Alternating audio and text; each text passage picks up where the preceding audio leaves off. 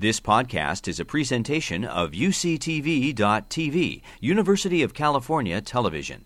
Like what you learn? Help others discover UCTV podcasts by leaving a comment or rating in iTunes. Urchin ranching is a very promising new development for bringing in native purple urchin that are empty on the inside because there isn't enough food resource for them.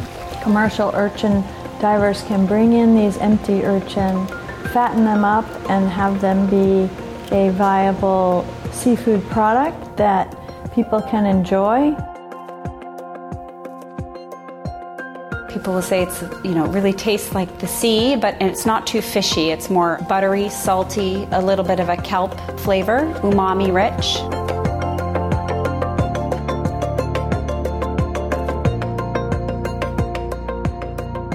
The way we hope it works is that they'll collect a whole array of urchins to get the kelp to come back and take the larger urchins, bring them on land, feed the urchins, grow their roe, and sell them on to restaurants.